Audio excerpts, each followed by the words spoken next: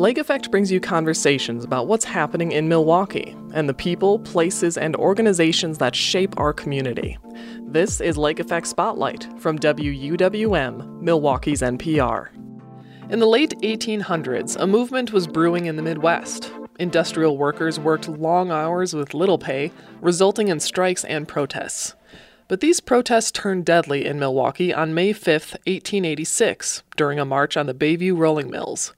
The event became known as the Bay View Massacre, and since its centennial anniversary in 1986, the Wisconsin Labor History Society has commemorated the event with a ceremony on the former mill site in Bay View.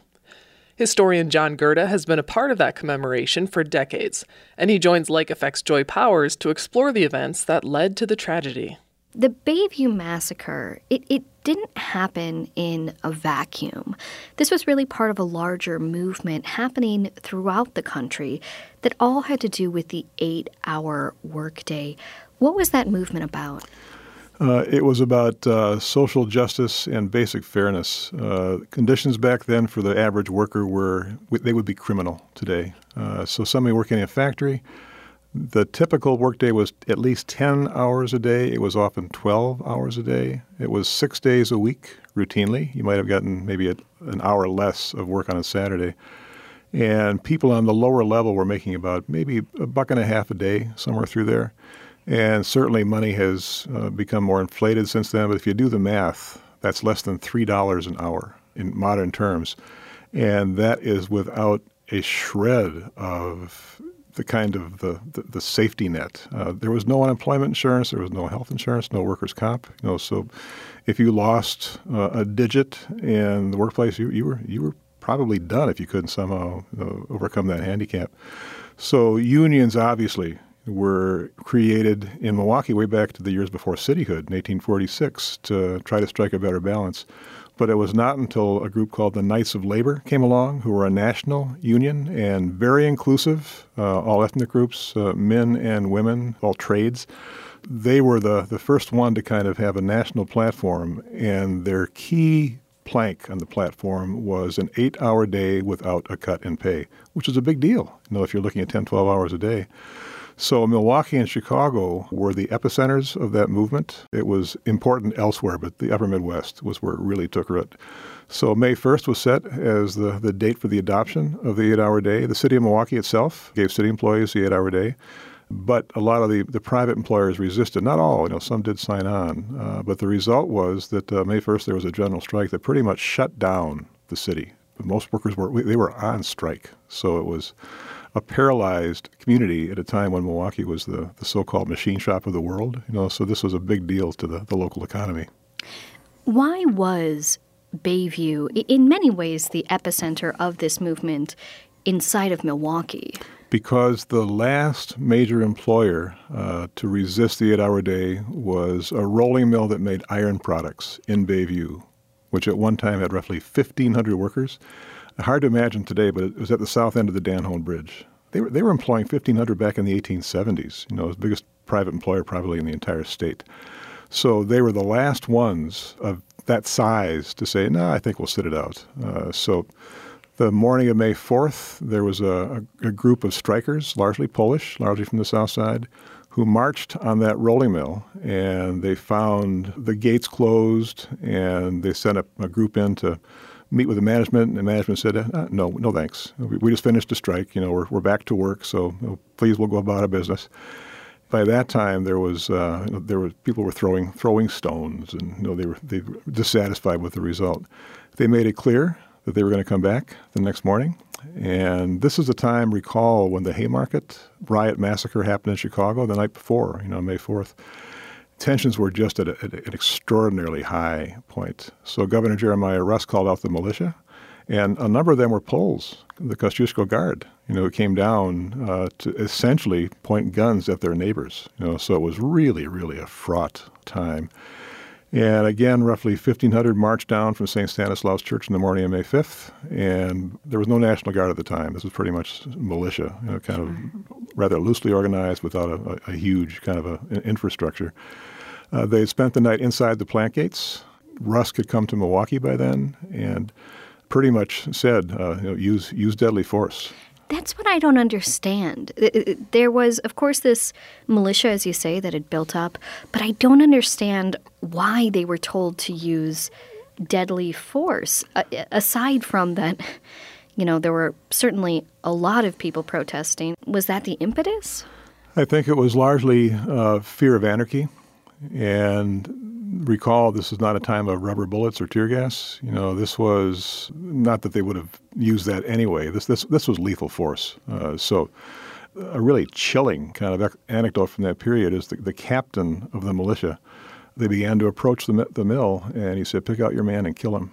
So this was not just fire over their heads to scare them. This was shoot to kill. And I think the message they were sending and responding to was basically that industrial property is of higher value than industrial workers. And that became a real point of resentment in the time that followed. It happened the night before as well, in Haymarket. Someone threw a bomb and there was sort of chaos ensued. So the workers came the morning of May 5th, and the militia was there. The captain, the same guy who says shoot to kill, at a distance of roughly 200 yards, order them to halt. This is before bullhorns and loudspeakers. The 1,500 people, they could not possibly have heard them. So they kept on marching. The militia opened fire and killed. It's an undetermined, the number we use is 7, undetermined number, but at least 7. And they included a 13-year-old schoolboy who was playing hooky, and a guy from Bay View was just watching from his backyard. So it was rather broad fire. And the result was that it broke the crowd. They ran pell-mell back to the city. And there's some very colorful, very gruesome, it's a war zone kind of descriptions about crimson blood imparting a scarlet hue to the grass and the railroad embankment, held in the arms of his countrymen. Father so-and-so gave last rites. So these are largely Polish Catholics, who are the victims here.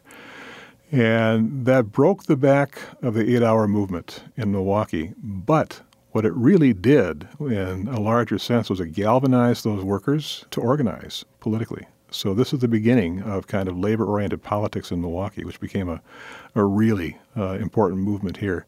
So the People's Party was organized the next election, and they swept in the fall elections of 1886. As you say, this was really the impetus, it seems, for what became the defining political party for Milwaukee in the 20th century, the Socialists. It was a major factor. There were other forces at work. You had a lot of German workers who were receptive to these intellectual currents coming from the old country. You had Victor Berger, who was an organizational genius at the time. But in terms of the tinder that's lying there, the match, in many ways, was the shootings in Bay View that really ignited the movement, ignited protest. And that lasted through one election cycle, and then the Republican Democrats together mounted they called it the Fusion Party, and people would argue that would show their ideological bankruptcy, that they could come together despite their rather opposed views to fight, in their terms, this threat to democracy, the socialists. But the workers didn't go away. They did not go away. So you have the movement kind of gather speed. 1898 is the first time the Socialist Party, the Social Democrats, began to run candidates for office. And 1910 is when you have the first socialist to govern a major American city, a pattern maker named Emil Seidel. And that lasted till 1960 when Frank Zeidler stepped down as the mayor, our last socialist, or as he would prefer to say it, the most recent socialist in Milwaukee's history. So you have this movement that lasted into the later 20th century, that goes back to 1886, those events in the first week of May back in 1886. What I think is interesting about looking at this movement right now, we in Milwaukee and throughout the nation are having, again, a similar kind of labor movement. We're seeing a lot of unionization efforts in a variety of industries. Coffee houses are one that come to mind immediately.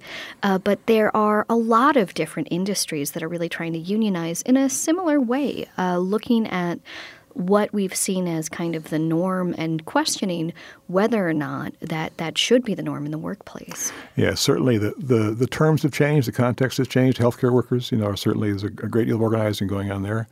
But what has happened in a larger sense is that back in those days, the turn of the 20th century, more than half of Milwaukee's workers were in production jobs. They're manufacturing workers.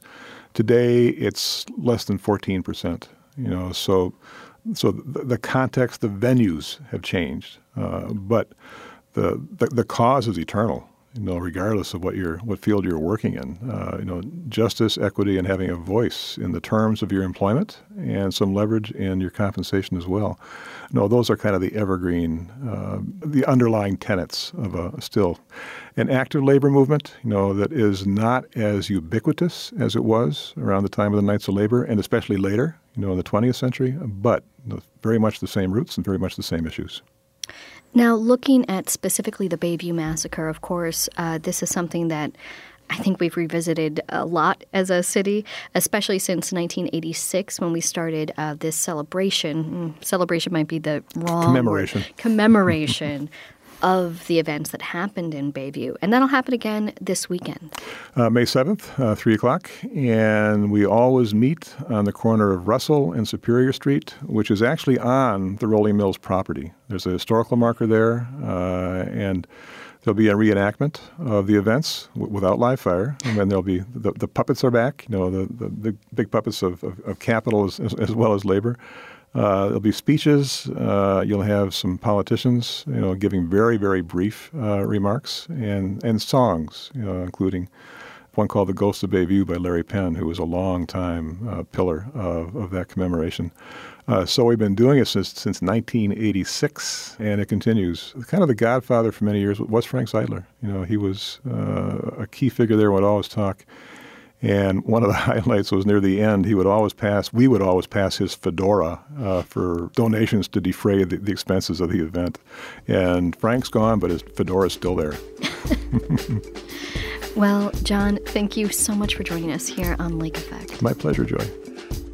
John Gerda is a local historian and the author of many books on the history of Milwaukee, including The Making of Milwaukee, Milwaukee, a City of Neighborhoods, and his most recent, Brewtown Tales, More Stories from Milwaukee and Beyond.